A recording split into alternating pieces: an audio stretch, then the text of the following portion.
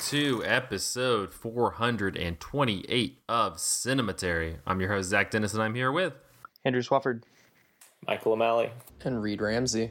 Today's episode, we're going to be talking about movies that we saw this week in part 1, and in part 2, we're going to conclude our Horror for Kids series with 2022's Wendell and Wild, which is now on Netflix. So if you haven't watched it, pause this right now. Pop that Netflix button on. They're actually advertising it too, which is surprising. I opened my Netflix app and it was the first thing it showed me. They're getting ads in this thing too, so it's all over the place. Cinematary, sponsored by Netflix. This is sponsored by Monkey Paw Production. You know, there's always a light at the end of the tunnel. Speaking of lights, Michael. Wow. Alley-oop. Yeah, so movies we saw in part 1.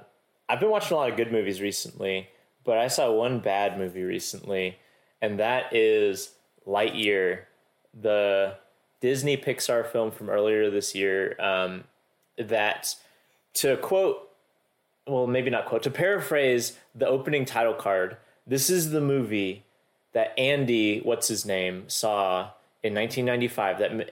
What is his name? Does Andy have a last name? I don't think he has a last name.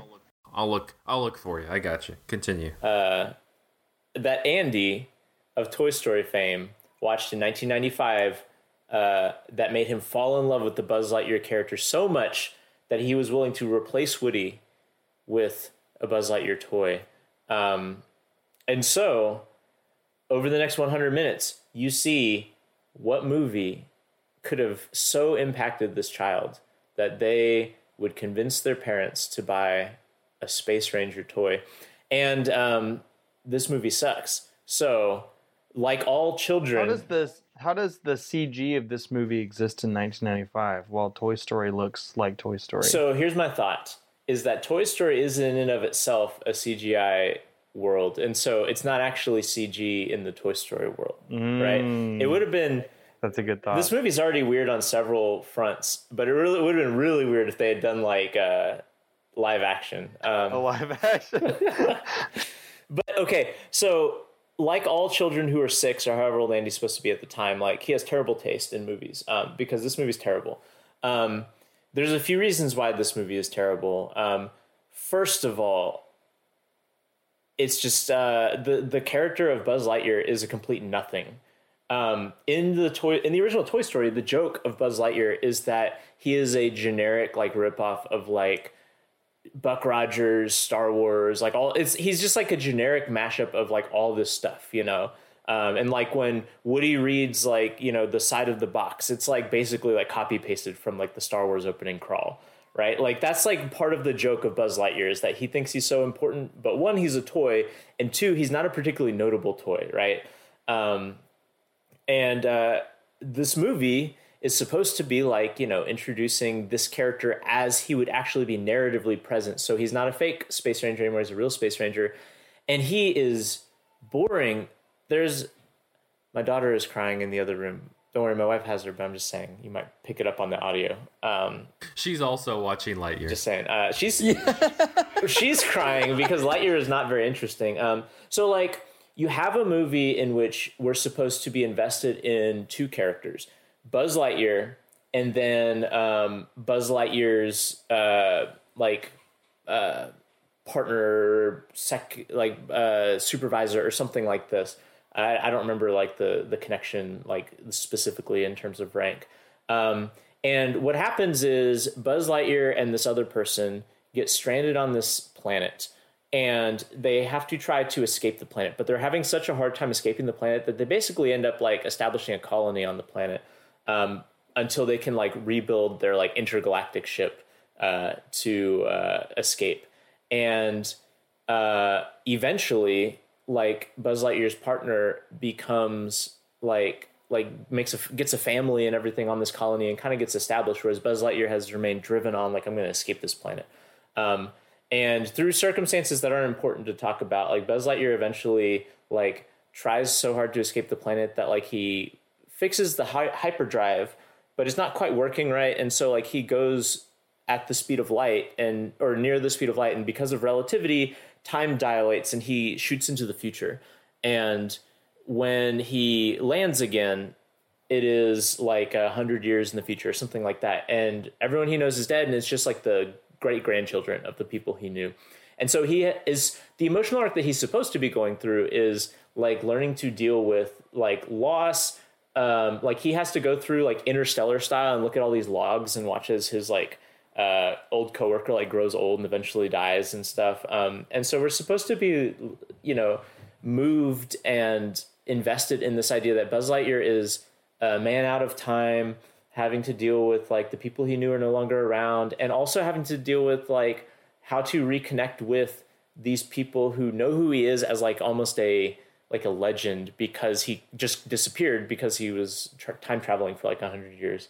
But the problem is Buzz Lightyear is not an interesting vessel for this character arc because he is so boringly written. He's voiced by Chris Evans, and I have liked Chris Evans in the past, but he is in like 100% like late period Marvel Captain America mode, where he is just like square jawed and uninteresting in terms of his voice acting, right? It's a complete like blank slate in terms of like voice acting. Like this could be any like square jawed protagonist, and you don't even have to change the script. Or you don't even have to change like the voice acting. Like this could be Captain America. This could be something else. So that's bad. Buzz Lightyear is not an interesting character. The second thing that's bad is that this movie refuses to let us forget that it is tied to Toy Story. And by this, I mean, it not only has that opening title card, which tells you, hey, Andy watched this movie. But by the way, I'm on the Wikipedia page for this movie, and it does have the title card quoted. Oh my gosh, please. To quote it word for word is even funnier. It reads, in 1995, a boy named Andy got a Buzz Lightyear toy for his birthday, period. It was from his favorite movie, period. This is that movie. Yes. It's a real, like, today we call them computers kind of title card. Yeah. Yeah, so not only does it give us that title card, but secondly, it refuses to let us forget that it is connected to the Toy Story universe because it keeps quoting Toy Story in the movie. And it makes sense on a certain level to have the Buzz Lightyear character say the lines that like the Buzz Lightyear toy says, like in his like voice box, because presumably that's like lines from the movie or whatever. Like that kind of makes sense in universe. But they quote other things too. Like they quote lines, like whole interactions from like Woody and Buzz. Like the whole, like, remember in Toy Story when Buzz Lightyear wakes up from being in his box and he's on the bed and he's like, Star Command, come in, Star Command. Do you read me? Why won't they answer me? And then he like bounced on the bed. Is like, the terrain seems rather spongy, or something. Like this movie quotes like that whole thing, including up to the point where Woody shows up. But it's not Woody in this movie. It's a different character saying the Woody lines. Where like, Buzz Lightyear's like, there doesn't seem to be any sign of intelligent life anywhere. And then the character pops up is like, hello. And like, he doesn't get it cuts off before it gets to the, like, where Andy's toys, like, lines. But, like, it is a surprising amount of Toy Story dialogue in this, like, one scene. And then that happens multiple times throughout the movie. And it is bizarre. Like, it is deeply bizarre. There's, like, a fight, and they're like, you've got a friend in me! Like, it's not quite that, like, dissonant, but it is really, really weird and uncanny, to watch these things be parroted in this movie, because like for the most part, this movie is not very connected to the Toy Story mythology, which would make sense because all the toys are from different properties, but also like, I don't know, it's so strange to constantly reference like the outside, like if we're imagining that this movie came out in 1994, 1995, whenever Andy saw this, it is referencing things that happen in the future after this movie was made. Yeah. Like that, it simply does not work. Where those characters are unwittingly just reenacting a script from another movie. So it like conceptually doesn't work, but moreover, it is distracting as hell. Like it is really, really hard. Like I went into this movie not really expecting it to be very good because like the premise is so batty and just goofy. And it is so obviously like we are trying to maintain the brand of like Buzz Lightyear without having to make another Toy Story movie. Like that is like very like this movie is very nakedly that, like, just from the advertising campaign. So I went into it not expecting it to be good just on that, but I was not expecting like the movie doing two very weird things at the same time, which is one, tying itself so closely to the first Toy Story movie, while two, having nothing at all meaningfully connecting to the first Toy Story movie. It is simply like quoting the first Toy Story movie while otherwise being a movie that has nothing to do with Toy Story. Not any of the themes, not any of the like characters, not even like the character of Buzz Lightyear, like that like kind of diluted arrogance that like the Buzz Lightyear character has in the Toy Story movie that's kind of really funny and is tense. He doesn't even have that. He's like a lot nicer in this.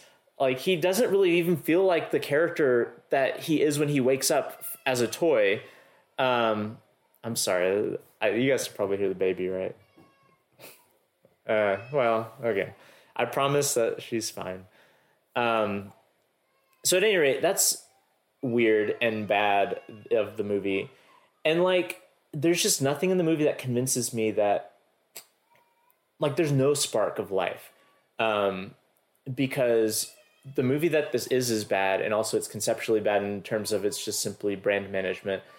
My thought is how this movie came about is that this was a unaffiliated space movie being developed at Pixar. And at a certain point early in the production, they realized this doesn't have enough juice in the tank to be a standalone movie. We got to punch it up somehow. And so they pasted Buzz Lightyear on top of it, because otherwise it doesn't make sense that this is how they would conceptualize like what a Buzz Lightyear movie. It makes sense to me that they would like start the movie from the ground up as like a brand management move. Like I don't think that Pixar like gets too deep into a movie without there being like an original What I'm idea. saying is the Buzz Lightyear stuff is so superficial. Like if you took out the Toy Story lines and you changed the name of the character from Buzz Lightyear to like, you know, whatever, Captain Smith, Space Voyager, and then like there's a reference to Emperor Zurg that ends up being kind of a fake out,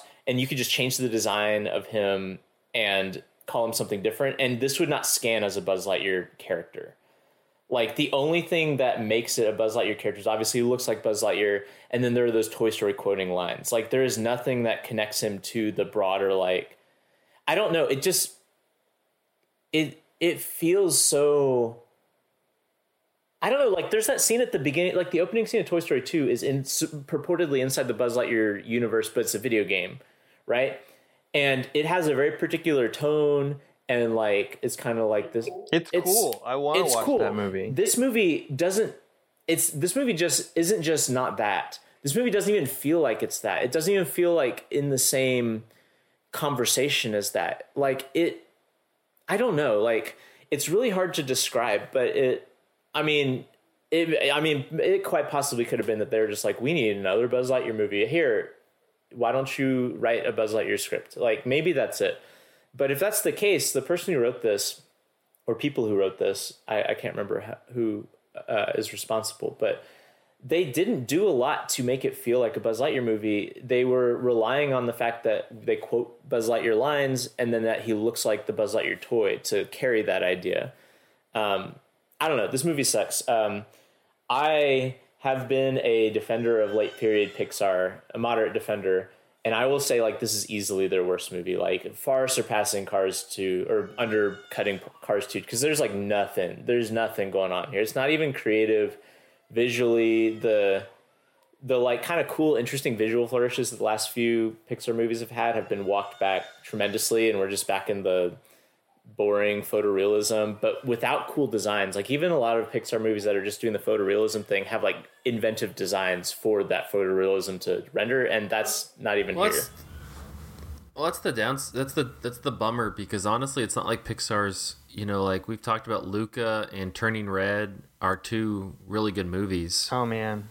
Yeah. Those are two great animated movies that kind of utilize that. So it's kind of a bummer that they fell back into, let's just slap brand recognition on it and make it. Not just that. This was the first Pixar movie that's been back in the like theatrical release since the pandemic. Like Luca and Turning Red are like interesting, idiosyncratic movies, and both just got shoveled onto Disney Plus. Whereas this thing, which I think pretty severely underperformed at the box office, to which I say, for once, audiences made the right choice. I don't know, like it's dispiriting and a bummer. Like that. This movie is just kind of a shell for like a really it's not even interesting fan service. That's what I'm saying. If you want to make a fan servicey, maintain the Buzz Lightyear brand, it's not even doing a good job of that. So don't see Lightyear.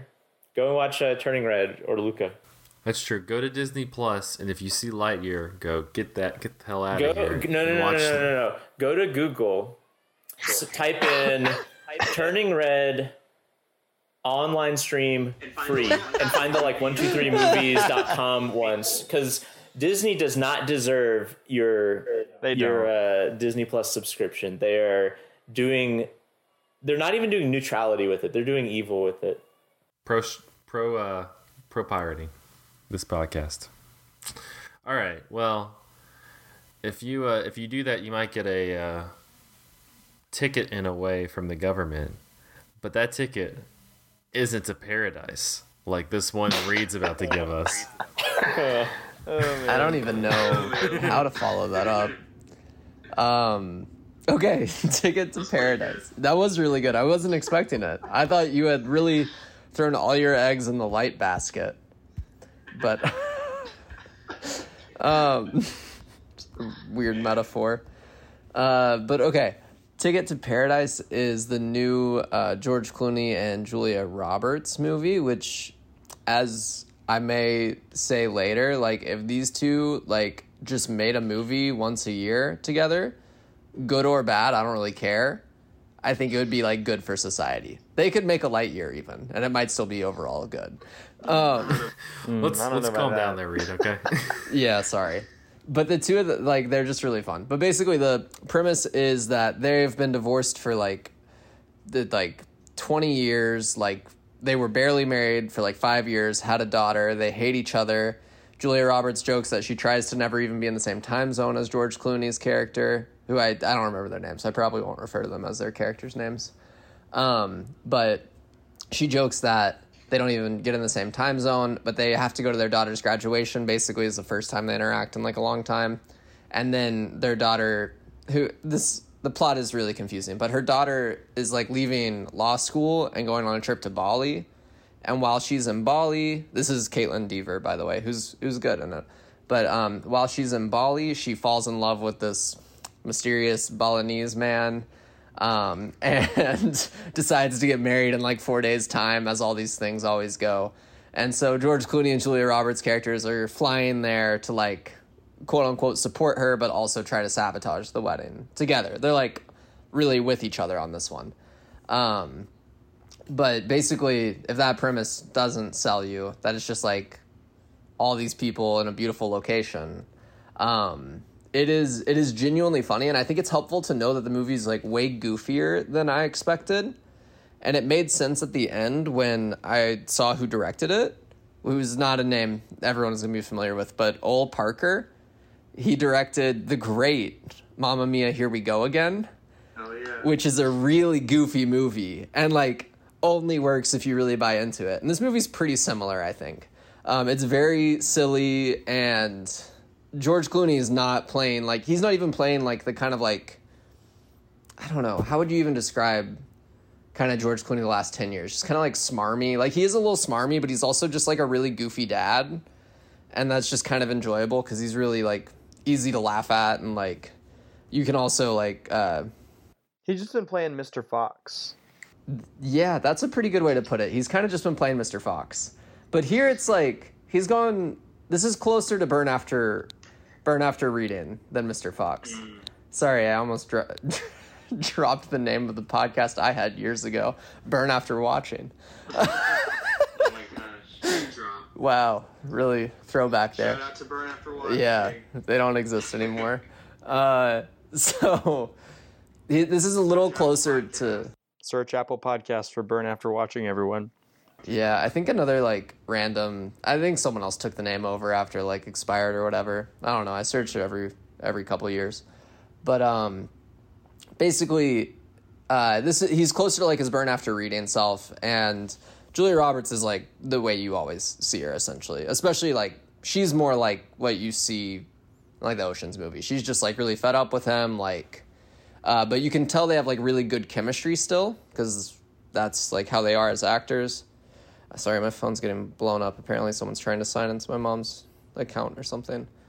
So They heard about Burn After Watching and they had to, get in the back door. but I just have to point out real quickly that Old Parker fan is mail's coming also in. was married to Thandie Newton. I had no idea. Like, what are we? Like, I just like look. I looked. So I'm like, who's Old Parker? Director of Mamma Mia, Here We Go Again. Also, Thandie Newton's former spouse. I like that anyone's first name is Ol. O. Like Old it's like Parker. it's like an old man in like a country town. Like, oh, that's Old Parker over there. Instead, he's a British man. And I mean, he kind of directs as if he's like that guy, the crazy guy in the town. I'm Old Parker. But literally, his name popped up on the screen like after the honest. I won't ruin anything for anyone, but like the silliest moment in the movie is actually like literally the final frame. The movie like really delves into sentimentality maybe a little too much throughout, but then like in the end it just fully commits to like goofy, these people are all fake, this is all fake, like just enjoy this weird experience we're on in this movie. And I think I prefer that a lot of times to the sentimentality.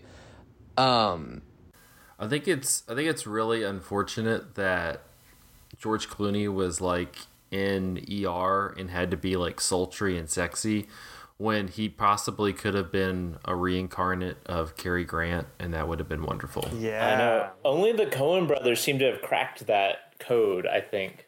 Like just think of how like he's like super handsome plus super funny. Like he could have been like Cary Grant, like late 20s, 30s, 40s era Cary Grant, just like good, solid. Like this type of movie sounds like something where it's like, yeah, just slap two likable people in it. Well, it definitely also like it has a lot of those kind of screwball tones as well. I would never say like fully goes into that. I wish it did. That would be my Oh, Barker doesn't have that screwball. It's a good screwball Yeah. premise. yeah. But I wish it went into it more and just like really kind of went full-fledged screwball comedy instead of like a semi-conventional rom-com that's really enjoyable to watch, which is like where I landed. Like I really, really did enjoy it, and I mean the sentimentality worked on me at least. Like I was at least invested enough to where like I was tearing up at different moments. Like I really, I mean it is an enjoyable movie. I would highly recommend, although critics seem to be really disliking it. So I don't know what that says about me. Hey, don't listen to the critics. They're also saying that Lightyear might be woke. That's So, true. I've heard that. I've heard it too. It is not. I was nearly asleep in the movie. Right back to Lightyear. Ticket to Paradise in theaters now. I don't have a whole lot to say. It's just a very, very pretty, fun, enjoyable movie. The romance works. Sometimes we need that. I'd recommend if you just want like a good kind of escape movie. I don't really want to. I don't mean to like bring us back to Lightyear, but I totally forgot to tell y'all what Andy's last name is. He has a how- canon last name. And how disappointed it is. Oh. His name is actually Andrew Andy Davis. Wait. Is Andy like in quotation marks like it's his like a nickname, or is that It's his Andrew Davis. Okay, so it's not like No, his name's middle Andrew name is Davis. Andy and his first name is Andrew. No, Andrew Davis. Andrew Davis. How much more disappointing can a name be? Andrew said something that made me interested to look up Chris Evans' age for some reason, or maybe something happened where I was like, how old would Chris Evans be if like this was all real and he really was in this movie? Anyone have any guesses how old he'd be in 1995? I don't know, because he was in the earliest Chris Evans I can think of is he's in Not Another Teen Movie, right? And that's like early 2000s. Is that? He's all I know is he's 41. He's 1995. possibly dating a 25-year-old. I think he would be 20. Ooh. No. 15. Woo. All right. Well. Yeah, for real. She couldn't have seen Lightyear. Yikes. Okay. Someone who was He would have been not born 14. in That was a lot there. 1995. 14. Some lady named Alba Baptista, a Portuguese actress. Wait. 14? I mean, Maybe not. okay. Who can say? Yeah, like he's also probably a CIA operative, so 100%. Y'all probably saw the memes of like when the Buzz Lightyear. I'm sorry, this is another Lightyear thing, but when Lightyear first came out, like when the trailer came out, like all the memes about like Buzz Lightyear looks like he turned off his body camera, or like Buzz Lightyear looks like he. anyway, so Yeah. Pretty good. I just Andrew Davis, y'all. Andrew Davis. I don't have a good transition here, so I'm going to talk about City Slickers. City Slickers is a movie that was actually made in the 90s. It's 91, so Andy possibly could have seen it. We don't know. As a wee lad. At one point, Andrew Davis's father. And then he bought his Billy Crystal action figure. Yeah. Andy would have been so much cooler, honestly, if he had seen City Slickers. Can you imagine what would have happened? What if Toy Story was about Woody having to like have a battle of wits with a Billy Crystal action Oh my figure? gosh. I would watch that That's a remake. free idea for you there, Pixar, if you want to run with that. There's a better way to brand manage Toy Story for sure. I'm not sure any of the Pixar execs made it past the piracy ad in the middle. They're just busy like on their phones, like contacting their CIA connections. You gotta Chris give him. Evans, we have a job for you. He's over there like, sorry, I'm banging my daughter's friend. So, Oh. so City Slickers. City Slickers. Came out in 91. I need to watch. There's a sequel to this as well. But the premise is you have three. I don't know I forgot what their businesses are. Well, Billy Crystal like sells the ads at a radio station or something. I don't know. But they're like business people in New York, and they're just like, why does our life suck? We don't have any fun in our lives anymore. And so that's my Billy Crystal impression. I expect you to break that out several more times in this review. What's the deal? But that impression just turns into like Jerry Seinfeld. It's like, what's the deal with Ovaltine? But yeah, so he and his friend, these two other friends of his, they have vacations where they go and do like insane stuff to kind of like revitalize their will to live or whatever. So the movie opens and you're in Pantalona at the Running of the Bulls, and like Billy Crystal and Bruno Kirby and Daniel Stern are running of the Bulls. So this one, they decide to take this. At this point, Billy Crystal is kind of like a little bit, unhappy with his job. His kind of, figuring through, really kind of struggling at home. His son is Jake Gyllenhaal, by the way, which is crazy. Like first. How old role is for Jake Gyllenhaal in this? It's his first role in a movie. Oh my gosh. But he's not doing great at home, and so at the same time, Bruno Kirby's character has just recently gotten married, and then Daniel Stern's character is getting a divorce from his wife, and so they're like, we got to get away, and they decide to go on this Wild West experience vacation where they don't say where, but it seems like Arizona, New Mexico, something like that. And they have like a handler who teaches them how to kind of work as a ranch hand, and then they're all going to collectively take this group of cattle from one point to another place, and that's going to be like the experience. And so the majority of the first part of the movie is just like them learning how to. It's a lot of slapstick of like, I don't know, these New York city slickers, these New York people, or that they don't know how to do the way of the cowboy and things like that. But it does open this, like, I think he won. I'm not going to look it up. I'm pretty sure, though, he won or was nominated for an Oscar. Jack Palance plays the kind of veteran, old time, like, looks like he's on a cigarette ad cowboy who just kind of threatens them just with his presence, because he's like the peak in their minds of masculinity. But it's overall it's pretty funny. You get into like the actual journey of taking the cows places, but it's good. It's peak. It's kind of Billy Crystal in kind of his peak time of making movies. Bruno Kirby, I always am entertained with. He's just a real nice, rest in peace, a nice, side character for the lead character. Aces in When Harry Met Sally, Aces in Good Morning Vietnam. He's Aces here also, just great. And then Daniel Stern kind of gives the most interesting performance of the three. Is just kind of like this semi-unhinged guy who also is like a little bit suicidal. It gets way more kind of dark and like internal kind of processing grief and aging, and like it gets way more into that than you kind of expect from like a hee-haw 90s comedy, which is actually, and I think it lands better than you think it would. But yeah, overall pretty solid.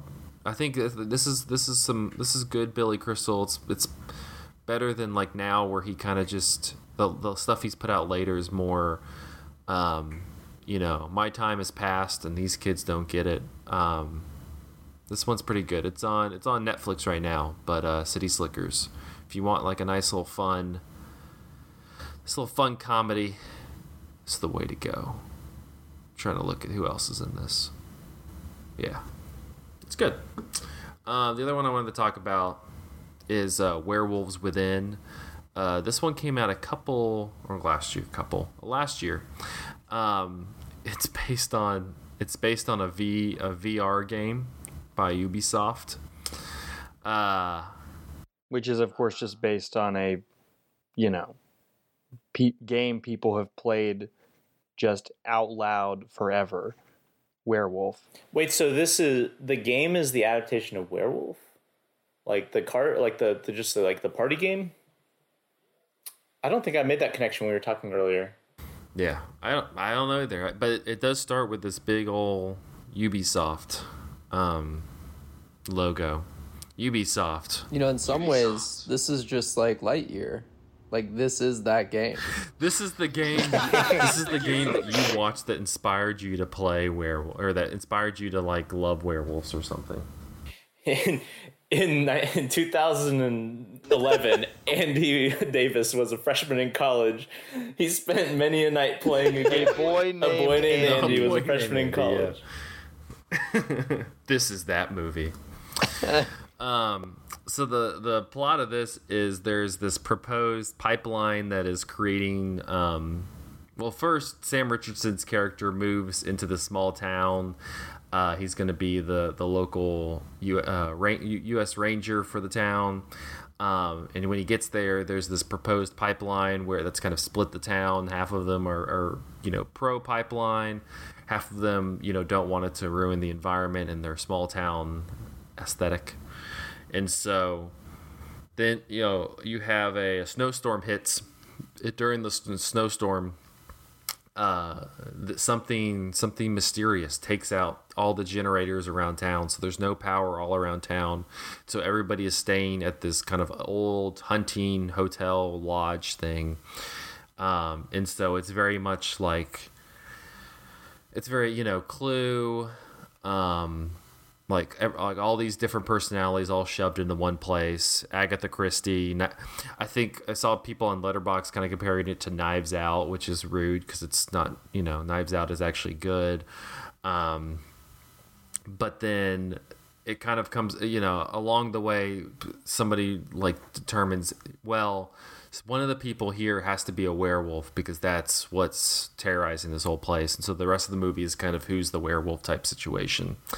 And outside of Sam Richardson, you have you got Milana Vintrub, who people probably know as the AT&T girl. She's fine. She's super hot. Good for her. Outside of that, it's a bunch of kind of UCB improv-y type people who you've probably seen as side or one-off characters in various sitcoms, TV shows, sitcoms, or indie movies over the past decade. There's not, I don't know, this it's kind of, it can't really decide if it wants to be scary or be funny. It's not really either, because it's not really a scary movie, and then it's not necessarily funny. It's just kind of one of those, I don't know, I get tired of these movies where it's like, let's just improv, or like let's kind of script the improv to a degree. So explain to me, like, so the game Werewolf, I've not played the VR game, but like the game Werewolf, the whole point of that game is to put you in the context of a situation that may be actually in a movie or a book, like a kind of murder mystery sort of thing, right? So isn't adapting that into a game that gets adapted into a movie, isn't that just bringing it full circle and it's just a regular mystery game, like mystery movie? Yeah, I mean, that's what it is. The whole thing's kind of who's the werewolf. And like that seems like it would have less interest if you don't have a sense of agency inside of it. Yeah, because that's what's fun. That's what's fun with it, is it's a very basic mystery, but that you get to participate in.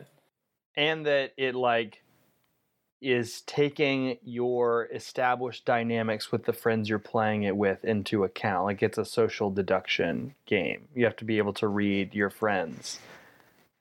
Well, it's kind of like that, except you don't know any of the people and you're not involved. So kind of like a regular mystery movie, regular whodunit. Yeah, it's the whodunit. Yeah. Yeah. So it's like Knives Out. It's kind of whatever. It's not that great. Is Sam Richardson in it doing like kind of his normal shtick, like his Veep character, basically? Yeah, he kind of does his thing, and he's fine. It's not his fault. I think he's pretty funny, but yeah, no, I like Sam Richardson. I mean, this is no baby of the year, but it's still, he's still entertaining. There's no Bart Harley Jarvis in this one. But anyway, werewolves among us. Werewolves Werewolves within. They should have done that. Just throw them all together. Werewolves within. Man, I just had a sad thought, which is how many years until there is an Among Us movie? I feel like that's the question happen. is, will bet you like this how much won't happen. how many legs does Among Us have? Will it exist as a phenomenon? How many legs? I don't does know. it have? What's the does Among Us have enough legs to make it to movie production thing, or is it going to be like a fad? I think the Angry Birds movie came out after the fad was over. This isn't real. I bet there's already an Among Us movie like in production or like. This isn't real though. I'm calling bullshit on this. What? Yeah, this isn't real. This isn't real. This is made up. That's fake. Somebody had one where it was like Among Us coming in 2023. That's not real. That's fake. You're a liar. It's from like a fan lied to wiki me. thing. Idea Wiki fandom. You besmirched the name of Idea Wiki fandom. No, it looks like I guess at one point there was like a fake rumor going around that Netflix was making an Among Us movie, but that's Wouldn't not that true. be an amazing premise for the release of an Among Us movie though? Is if the Among Us movie is actually just fake and we have to figure out how it's fake. Well, this fake movie had it being directed by Kenneth Branagh, so That'd be Oh my amazing. god. That sounds just fake enough It's to be directed real. by Kenneth Branagh and written by James Wan. So that's when I was just like, this isn't real. Both of those directors will attach themselves to fucking anything. Yeah. Just like after Belfast, he had to do one for the studio. He did do one for the. He did the Nile, the other Perot movie. That was before Belfast, though. He's still paying his dues. Well, he's making another Perot movie, so he's got a trilogy. That thing, This is basically an Among Us movie, then. in a way. See if we can get Perot in a spaceship. It's it's an Among Us movie for the olds, Boomer Among Us. Let's take a quick break and then we'll be back talking about Wendell and Wild in part 2.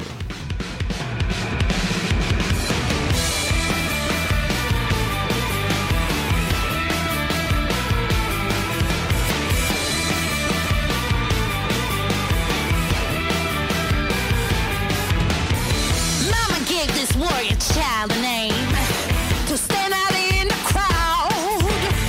We all got 15 minutes to do this shit. Yeah, we're back with part 2 of episode 428 of Cinematary. In this part, we're going to be concluding our young horror for kids series with 2022. Young critics watch horror for kids. Yeah, young viewers watch. Yeah, it's. I'll figure it out eventually. Wendell and Wild 22. Old men watch kids movies. Wendell and Wild, directed by Henry Selick, from a script by Selick and Jordan Peele. The film stars Peele, Keegan-Michael Key, Lyric Ross, Angela Bassett, Ving Rhames, and James Hong. The two devious demon brothers, Wendell and Wild, have to face their arch enemy with the help of the nun Sister Helly, who is notorious for expelling demons. However, the brothers are not only plagued by her, but also by her. What? That's not the plot at all. No, it's Kat. Kat, she summons her two demons, Wendell and Wild, and then they spread mayhem on this town that's trying to be turned into a private prison. There you go. Henry Selick's admiration for Key and Peele's sketch comedy series led to their involvement with the film, with Peele taking an active role as producer and co-writer, emphasizing the subversive horror comedy ethos with people of color that he's established through his Monkey Paw Productions label. In an interview with the AV Club, Selick said, "The original story was mine from 20 years ago. It was inspired by my grown sons. When they were little and acting badly, I drew them as demons. I wrote a 7-page story, and the movie that was grown from that with huge input from Jordan is still based on that. I'm actually really good at visual gags, coming up with visual humor, and it's something we in animation are kind of known for. But I'm wide open to what the rest of the input is. I chose to make the demons look like Key and Peele, and I felt like, in a way, it would be like back on the show. Key and Peele were able to play any gender, any age, any situation, totally transform themselves, and I felt like, well, this will be an even bigger transformation." For animation supervisors Michael Lamont and Jeff Riley, both who worked with Laika, this reunion with Selick was a DIY-like departure from Coraline, with a smaller crew working in a more confined studio space. For Wendell and Wild, they embraced a rougher, more handmade style of stop motion, in which maintaining the 2D look of the concept art was encouraged by Selick, as was retaining the seam lines on the puppet faces. Another one of Selick's 2D-inspired ideas involved the souls doomed to ride the Scream Fair's torturous attractions. To achieve the desired cutout animation look, the puppets were made out of tin and then coated with silicone and affixed with magnets and bolts for a flowing, ripply effect. Quote, "I worked out an animation cycle of them rippling," Riley said. "We 3D scanned it and then printed out hundreds of replacement cycles for the small ones in groups and wide shots, which were about an inch tall. They were super fragile because they were so small." After Coraline, Selick felt stop-motion animation had become so smooth that it had become indistinguishable from computer animation, defeating some of the purpose of stop-motion. He decided to allow flaws such as keeping the seam lines on replacement faces visible and shooting fewer frames per second in some scenes. Except for a stop-motion software called Dragon Frame, he used more or less the same types of tools and techniques he used in Coraline more than a decade earlier. On working together again, Keegan-Michael Key said to Entertainment Weekly, quote, "It's like you had a dance partner for years and years and years. You come back, learn a new routine, but then you know you're not going to do the routine again for another 5 months. It's like riding a bike feeling. When you spend that much time with somebody, especially a person that you lived with, we lived together for 4 months when we first started our career together at Mad TV. There's a real connection, and there are times when it gets downright symbiotic. It was just locking those pieces in again." In a review this year, Variety said Wendell and Wild actually has a few things to say about teenage grief, the privatization of prisons, and raising your parents from the dead, but mostly it's content to fly off in all elegantly cracked directions. The LA Times said Wendell and Wild has the telltale Selick look, the distended character designs, the expressionistic lighting, and the willingness to let the puppets resemble puppets, and the movements to be a little choppy, to underline the handmade quality. There are distinctively quirky touches throughout, like Kat's love of Afro-punk music, her bond with a crafty nun, and her wary friendship with several private school classmates who at first appear to be snobs but actually prove brave and helpful. For Selick, animation is never just about making pictures move. It's about giving his images a beating heart, alive with the possibility that the weak can be strong, the grotesque can be good, and that nothing dies forever. And the New York Times said, why not try to resurrect the dead, collect some demons in glass jars, or summon a pair of demon brothers from among the souls of the danged? These seem like the ingredients for a wicked fun time, but the devilish new stop-motion horror comedy from Netflix, Wendell and Wild, can't get these pieces to double, toil and trouble into a cohesive dish of entertainment. On that note, let's talk about Wendell and Wild. Have you guys seen the Key and Peele like church ladies skit? I'm gonna. Remember the Key and Peele that? church ladies skit where they like are destroying the devil? That was my initial thought watching this. I'm gonna start. Andrew, you and Reed, since you all technically caught the first ever screening of this movie at TIFF. So, Reed, you want to take it? Yeah, sure. So, I mean, like, that does kind of sum up, like, the hype, and I think Andrew and I fell kind of on different sides of that hype, as not to speak for him. But to, like, preface, I've cooled a little bit on the movie. I really loved it when we saw it at TIFF, and I mean, like, as festivals can do sometimes, you get a little, like, too into it, but I do still really, really like it. And I see the flaws, like mentioned in the article Zach talks about in the reviews, in your intro, but in the end, like, I was really taken with the visuals and like just and all the effort that goes into that. Like, I mean, it's definitely one of those movies where like the effort's on the screen, for better or worse, but I think it's still entertaining through all that. And then I also think the emotional arc of Kat, of the main character, is like really touching and fulfilling, and like I really enjoyed being a part of that journey. I was surprised that the movie wasn't as much about Key and Peele as I thought it would be. Like, it's their characters. Like, their characters are kind of side characters in the movie, to an extent. But I love just the idea of her as a teenager. It's a little like Inside Outy, honestly, in a lot of ways. But like as a teenager, just having to like deal with the more complicated, like the demons inside her, those emotions, as well as the positive things, and use all of that to like fully like realize who she is as a person, as like teenagers have to do. Like, emotions are complex, like life is complex. This movie is very complex, as I know we'll probably get into.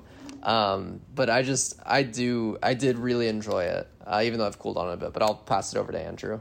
Yeah, I was really expecting to love this movie. I think that on paper, everything I knew about it on the front end, and even some things I learned about it when the movie like started at TIFF, made it seem like a movie that was just designed in a lab for me to be obsessed with it. Right? It's the next movie by the director of Coraline. He hasn't made anything since Coraline. That is a movie that I have often referred to as my favorite movie.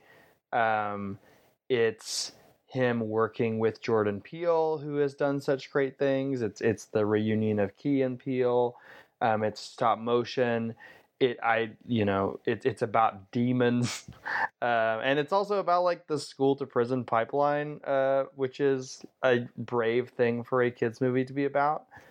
To say Andrew was on the hype train prior to seeing this at TIFF is an understatement. And like, Yeah, I you think- were much more I hyped think for it that than I was, it's- actually. you know, it would be maybe expected for me to dislike it just because I have hyped it up so much, and like nothing could ever live up to that expectation in my head of what this movie could be, right? But now that I've had a couple months at this point, or over a month, to sit on it and a chance to rewatch it, I feel pretty validated in my initial feeling, which is that this movie feels like a pretty big disappointment. There are things about it that I like. There are things about it that are charming. I really like, little intricacies of the animation, like the way that, when she walks into her room, like the radiator is doing this like little wavy motion, and I like a lot of the textures of the world of the Danged. But this story just doesn't feel like it's done justice. Every individual element of it is interesting, but there's so many of them that they crowd each other out. And I don't feel that sense of emotional catharsis for Kat, because I feel like her character sort of gets lost along the way. In the same way that Key and Peele's characters get lost along the way. Like, just nobody gets enough screen time. It doesn't feel like this lived-in world with real stakes. Everything feels like a schematic for this larger theme that Henry Selick is trying to get across about capitalism and industry and the prison industrial complex and stuff. But like, and that's cool. Like, I'm all for Henry Selick kind of getting really ambitious and radical with his political ideas of his movies. But it feels like it comes at expense of the actual movie to me. And I guess one thing that I like about Coraline is that it's so kind of open and ambiguous. And this movie feels very literal, like it is insistent on wanting to spell out all of its ideas for you. But maybe that's more of a Jordan Peele thing than a Henry Selick thing. I don't know. That's what I was gonna say. I'm like that, like your description of there's a lot of interesting things going on that all try to convolute into one sounds like Jordan Peele's Nope. Because I'm like, that just seems like what Jordan Peele's been doing lately, where he has all these different fascinating ideas that he kind of wants to get into and then tries to get into them all at once, and then it just kind of convolutes everything. I think my how I felt about this movie didn't take a giant dive, but dipped a little bit on the second viewing. I do think, like there are these really fascinating elements. Like you mentioned, the school to prison pipeline is such a fascinating topic to get into in like a children's, in a children's movie. You have this whole thing about the decay of American towns, and like the loss of, black owned businesses leading the towns, which is kind of interesting. You have a little bit of religion and capitalism in there, dipped in there a little bit.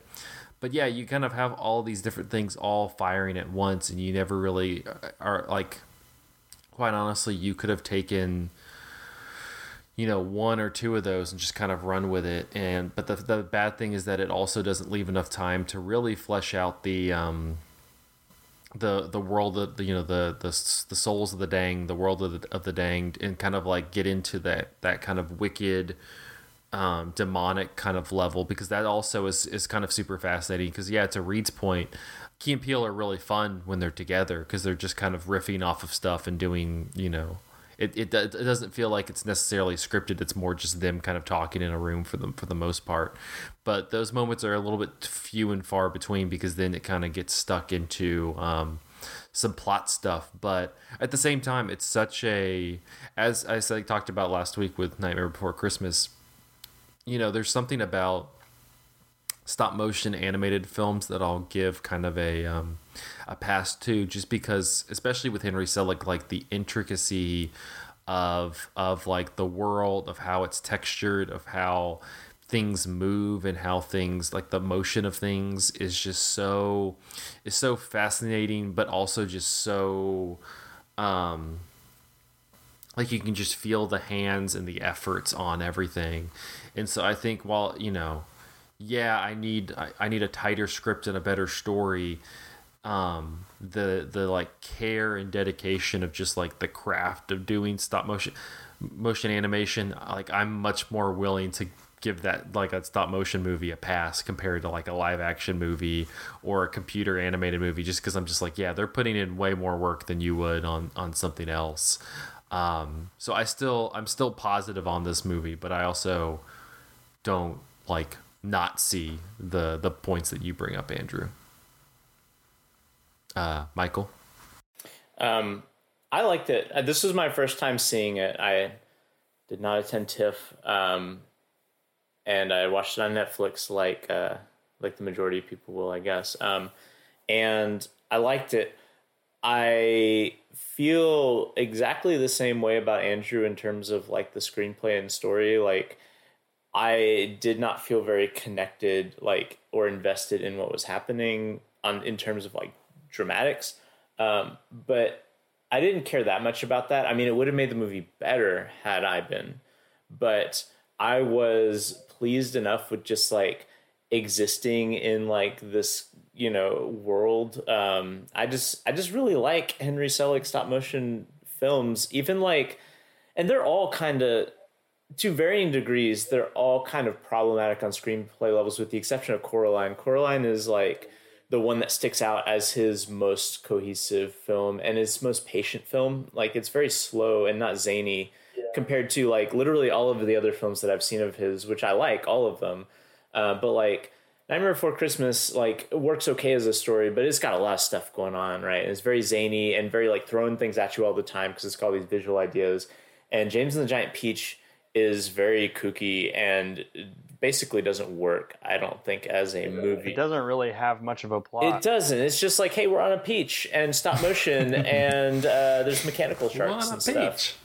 We're on a peach. It's giant. And then Monkey Bone, which is like his weird like live action hybrid movie, which I guess James and the Giant Peach is kind of too, but this is more so live action. Like, again, that movie doesn't work at all on a screenplay level, and I don't really like that movie because it's barely stop motion. I think that I just really am into the specific aesthetic that Henry Selick brings. We were talking off mic in between these episodes that he often has these like really big name collaborators like Tim Burton or Jordan Peele or someone like that. And I think that in all of those movies, you can see kind of the hallmarks of his collaborators. But when you look at his body as a whole, there is like a very cohesive element of like how the stop motion works in all of those movies. Like these really kind of angular, like impossible looking characters. The way that they move around is very like springy and kind of sharp and abrupt, even for stop motion. This kind of like macabre and gross sense of like visual gags, and I just love all that stuff. Like, for instance, the beginning of this movie shows the death of Kat's parents, and the reason that happened is like a very Henry Selick way of it happening, which is that they've been at a carnival and Kat takes a bite out of a candied apple, and this like worm, this double-headed worm like just pops out of the apple, and she screams, and it like distracts her parents from the road, and they crash and die. And it's kind of it's meant to be sad, but like it's got that very Henry Selick thing of, first of all, you have this grotesque creature just like kind of springing up in a way is kind of geometrically impossible in terms of like, how is this thing in the apple? It's like gross and off-putting, but it's also I don't know, there's just something really mesmerizing about it. Like, I think the worm has like a hat on or something like that. Like, it's kind of fun. I don't know. I just really like that stuff. And I think that like, as we've seen like computer animation become like the primary mode that like American animation works, with maybe like a side like undercurrent of like anime's influence. What's been kind of slowly lost from American feature animation is this kind of zany Looney Tunes-esque quality that used to be like very central to like American animation's DNA. And I think Henry Selick carries that forward in a way that is reminiscent of like kind of old shorts and cartoons and that sort of thing, but also like very specifically his, because of that, the very distinctive character designs and the very distinctive like sense of humor that is blended in with the kind of like visual gags. And I don't know, I just like existing in a movie that's like that. I think a great example of just a character design that is like very Henry Selick, but also is, you know, communicating things about the character and is like humorous and amusing and kind of macabre, is the design of the nuns, who they refer to as the penguins. Yes, yes, I love that. Like come up to the girl's like waistline basically, and one of them has just this like really pointy face, like just kind of hunched over as like this one shape. Is just incredible design. Yeah, I feel like honestly, like the fact that the visuals are so intricate, it further complicates it, right? So like all of, like maybe thematically, who knows what if Henry Selick was trying to comment too much thematically on religion, but he wanted to like make the nuns this way because whether he thought it was funny or interesting or like the way he sees them, like, you know, I feel like he's very visuals first in this movie, which is maybe where a lot of the flaws come from, and Jordan Peele's very like big ideas first, like details later. So I don't know. I just like, there's so many visuals that I just really love. Like the roller coaster, I think is hilarious. All the Time in Hell is really funny. I think, which is a lot of the Key and Peele stuff. And then the climax, I think, is visually interesting, although it's like probably the messiest part of the movie. But I just, if it didn't have like the super interesting visuals that like maybe I'm giving it more of a pass on too, and like the emotional catharsis that like I feel watching it for Kat's character, then I would probably be fully with you, because the plot is like wild, or just like overly complex. The visuals are kind of there are multiple modes that they work in too, which is kind of I mean, it can be even more what's the word I'm looking for here? Disheveled. It sort of like unbalances you a little bit, because that's not the word I'm looking for. But anyways, like when the movie opens, we're in Kat's youth, and the style of the character designs is more simplistic than it is for most of the movie, right? Because we're sort of seeing the world through a child's eyes. And then after her parents die, we get this very, very brief vignette of like her like childhood post parents' death in short form, and that is depicted as like this almost CG looking like silhouette space. And then we jump to the World of the Danged, which is different visually from both of those things, and everything looks like it's made out of folded paper. And then we jump into Kat in the modern day, which is something closer to what we're used to as like the Henry Selick house style from Coraline, but it is doing the like Anomalisa thing of like letting the seams show, and like you can see where the characters' faces have been kind of like stapled together. And it jumps back and forth between a couple of those modes many times.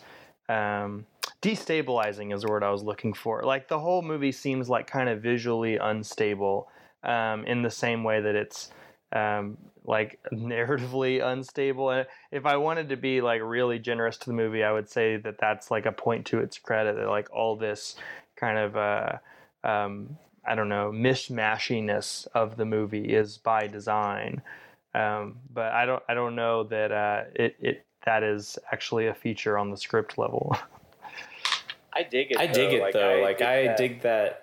Like the whole movie feels like teetering. Like it makes sense that, like Zach was talking about, that Henry Selick like intentionally didn't use like the full spectrum of animation technology available to him, and I think that the movie feels like as a like better for that, because it, I don't know, the whole thing has this like woozy feeling, and there are parts of it where it really comes together really well. Like for instance, all the people who are raised from the dead like are constantly like falling to pieces and having to be like put back together and stuff, or like the dude, his eye keeps like rolling and he's got to like whack his head and like the eye will spin around and like come back. Like the feeling that like the characters are kind of like in this constant state of flux of how tightly sewn together are they. I don't know. Like I dig that style. Like I think it just looks cool. I also, emotionally, like in terms of the beats of the story, this one I think reminded me more of the movie that followed it, Laika, Paranorman, more than Coraline. It's kind of a movie that's trying to I think kind of reach this emotional catharsis. You even think of like the scene late in the movie where Kat is kind of having to fight like her own internal demon. It feels very similar. Oh, there's that world too. Yeah. And just that whole sequence reminds me a little bit of how they animate the Norman and the girl sequence at the kind of climactic sequence of that movie. But that one I think just kind of is able to thread the different storylines a little bit more fluidly together. I think that's just like, honestly, it's not like a complete wash. Like I just kind of feel like there's like little threads of the script that you just need to kind of tie together more. Like, that's what's difficult, because it's like, getting into like private prisons and stuff is a very like complicated, convoluted issue that has that like is like it affects a web of different things. But I'm like, because of that, you could connect to all these things by the one thing, and I think it tries to kind of, it just doesn't as fluidly do that as I feel like it probably could have. There's I think the scene where she fights like this manifestation of her childhood trauma is a really good example of where the visual, like what the movie's doing visually and what the movie's doing narratively, seem to be like at odds with one another, because she like the rules for like how any of this stuff works is not established, right? What exactly a Hell Maiden is, and what exactly that like hand bite thing that she has is, and what exactly the nun who kind of like takes her under her wing, like what her story and relationship to all this stuff is. Like all that stuff is a little unclear. What is this like redemption room that she takes Kat to, right? But it visually looks cool, and like you can get into it on that level. But then when Kat gets like sucked into the wall, and is like ready to, actually make contact with her childhood self, then the movie cuts away and we see something else happen. I even forget what it is now, because the movie like feels like it doesn't have like a logical sequence in my brain. And then eventually we cut back and she's like in that interior space, kind of like when Coraline gets sucked into the mirror world, and like she talks to the souls of these children who've been eaten by the beldam in that movie. And like by the time we're back there, I think we'd spent so much time on the other scene that I'd forgotten what was happening with Kat over here. Like I just keep sort of losing the immersion and the flow, like being in a flow state with this movie. Because I'm constantly having to be like, oh, who are these people again? Like, how does this connect to all these other things?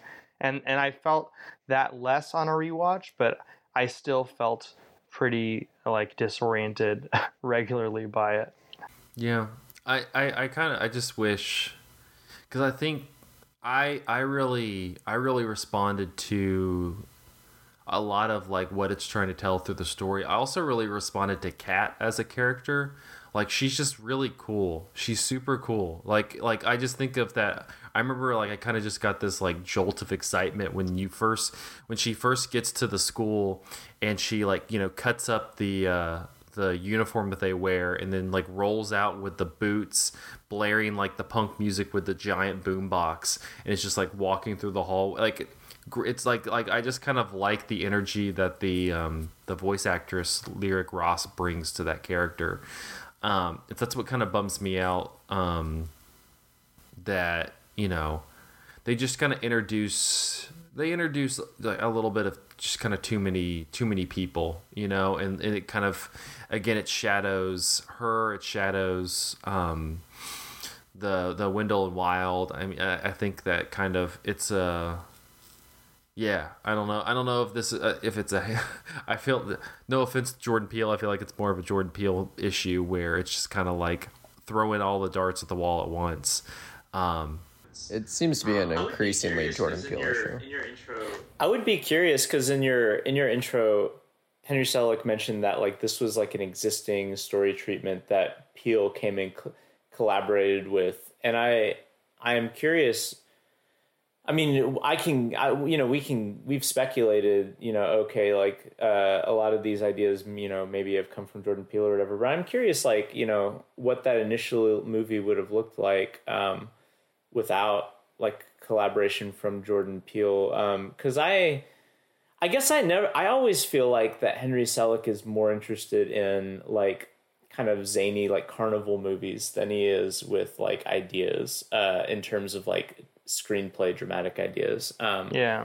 Because none of his other movies have like a thematic point they're coming to, really. Like, you can draw conclusions from Coraline, but it's not really leading you there in a really but even forced that way. is an adaptation of a fairly tight Neil Gaiman novella, and it's fairly faithful to the Neil Gaiman novella. So it has like that kind of structural backbone that Henry Selick, I know for a fact that Henry Selick didn't bring to that movie because he's taking it from the book. But like this movie, I don't know, like I can imagine a movie that's not too different, but that doesn't even gesture towards some of these bigger ideas. And so it's not as bothersome that like it's not connecting these ideas, because the movie itself exists in this kind of just bizarro land like state where we're just like, I don't know.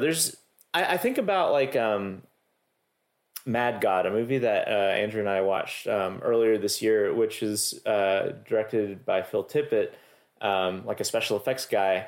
And like there is like this kind of maddening sense that everything has import, while at the same time, most of the movie is just like, oh, and here's another crazy, gross thing. And you're just watching that like over and over again.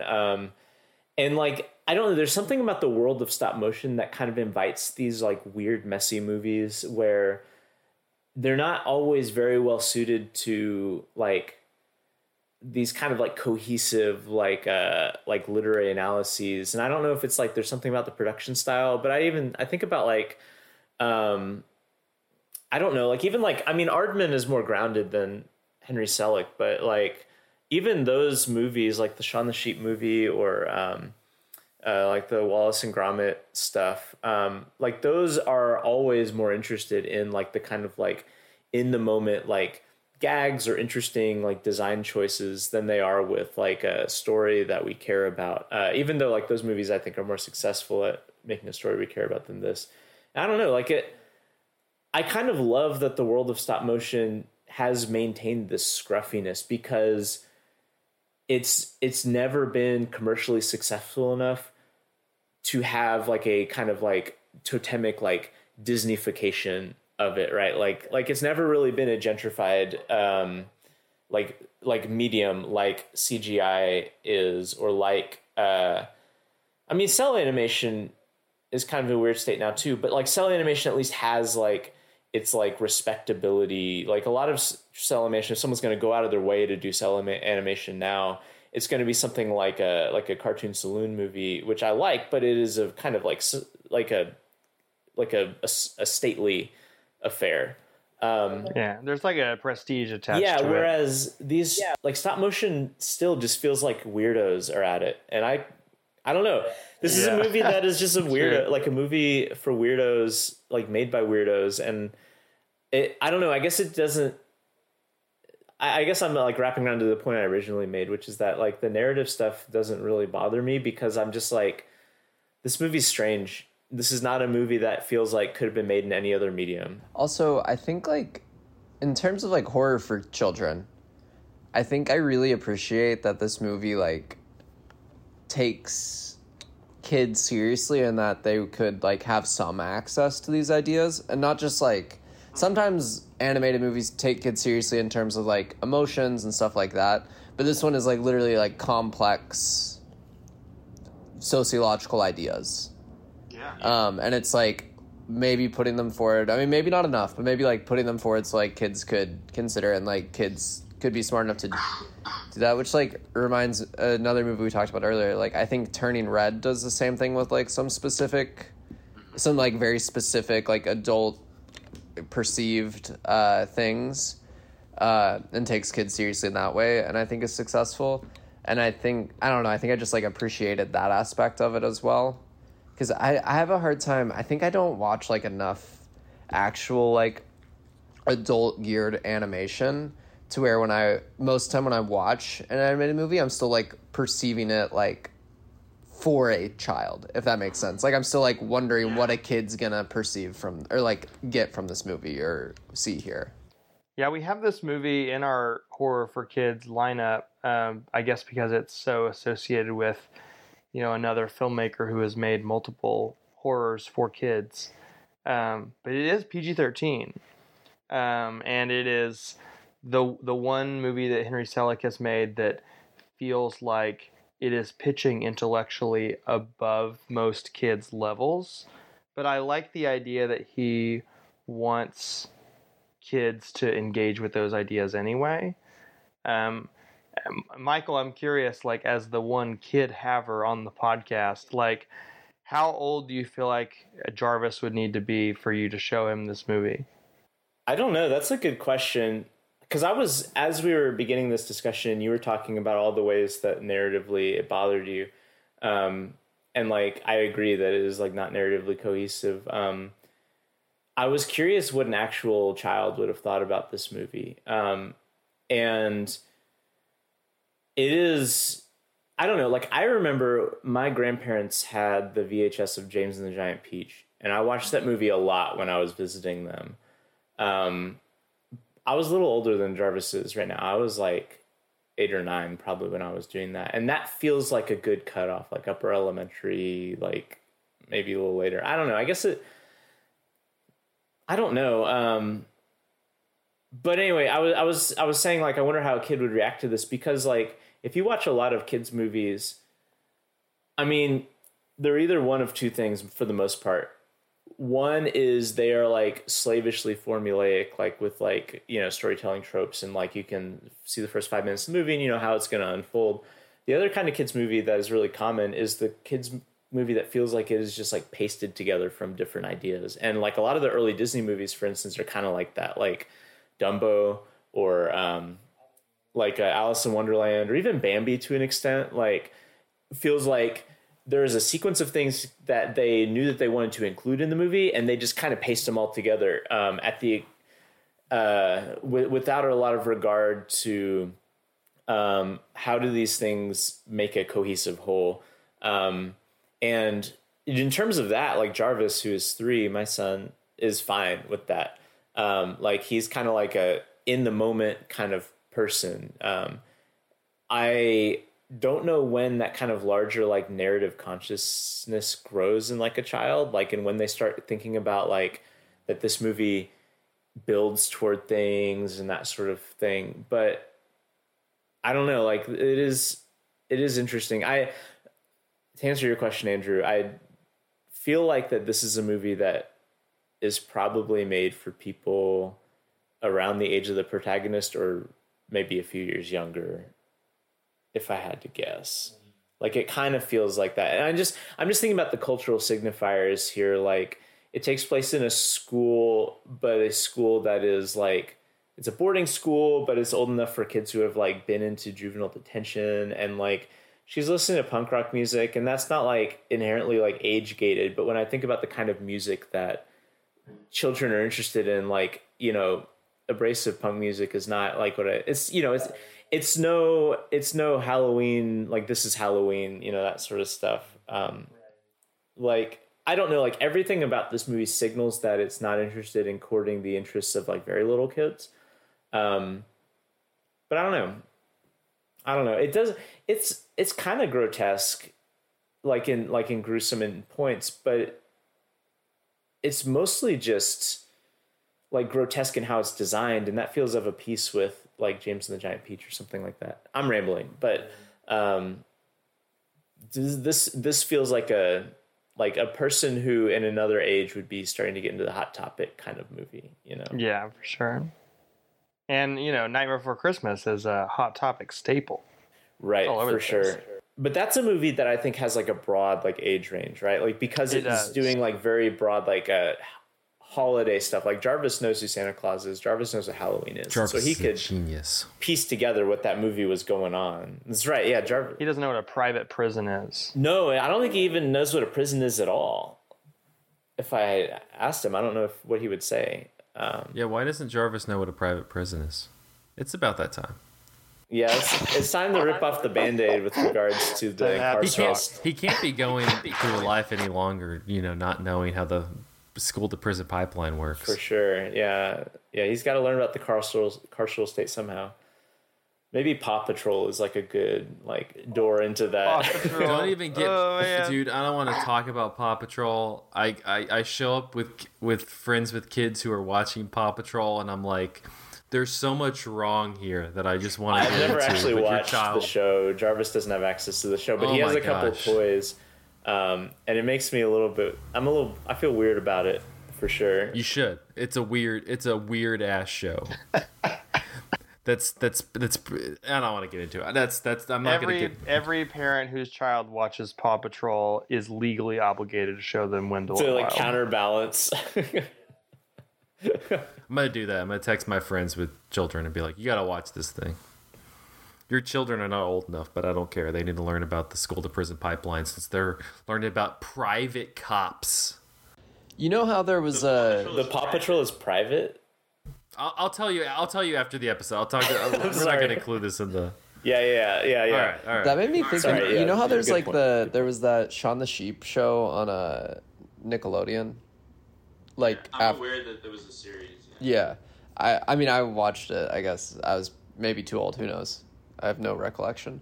But Wendell and Wild would be a great show. Just like a 20-minute episode of the demons. It would. Oh my gosh! Like the truest Letterboxd review I've seen of this movie is another movie that wants to be a TV show. And like I think these characters are so interesting, and this world is so interesting, and like these like conflicts are so complex that like they just need room to breathe. Like, and you know, maybe that's untenable just because stop motion animation is so arduous to make that you couldn't make a whole TV show at like the caliber of animation that Henry Selick is working on. They're about to start here. charging us for sharing accounts. So, But man, Netflix got money. yeah. Netflix, They think they're going to charge Give us Henry for Selick all the sharing money. accounts. are they? Yeah. So pretty much what we're saying is pirate Netflix and pirate Disney Plus. Yeah. That's right. So you can All watch Lightyear and Wendell and Wild. If you take one thing away, that and that Paw Patrol is propaganda that you should not keep away from your children. All right. Well, that will wrap up this episode of Cinematary. You can find us on Facebook at facebook.com/Cinematary, on Twitter and Instagram at Cinematary, and on Letterboxd at letterboxd.com/Cinematary, where we list the movies that we talked about in this episode. If you would like to support the show, head over to patreon.com/Cinematary. Whether it's $1, $5, or $10, we appreciate the patronage. Thank you to our patrons, Cam, Chad Newsom, Corey Willingham, Candace Sisson, Ron Hayes, Teresa Marsathi, Titus Arthur, and Tyler Chandler. We thank you so much for supporting the show. Next week, we're going to be kicking off our next series, which is a quick dive into some of the works of Ernst Lubitsch, who Lubing it up. we're gonna lube it up, guys. That's why it's so quick. Looks like, yeah.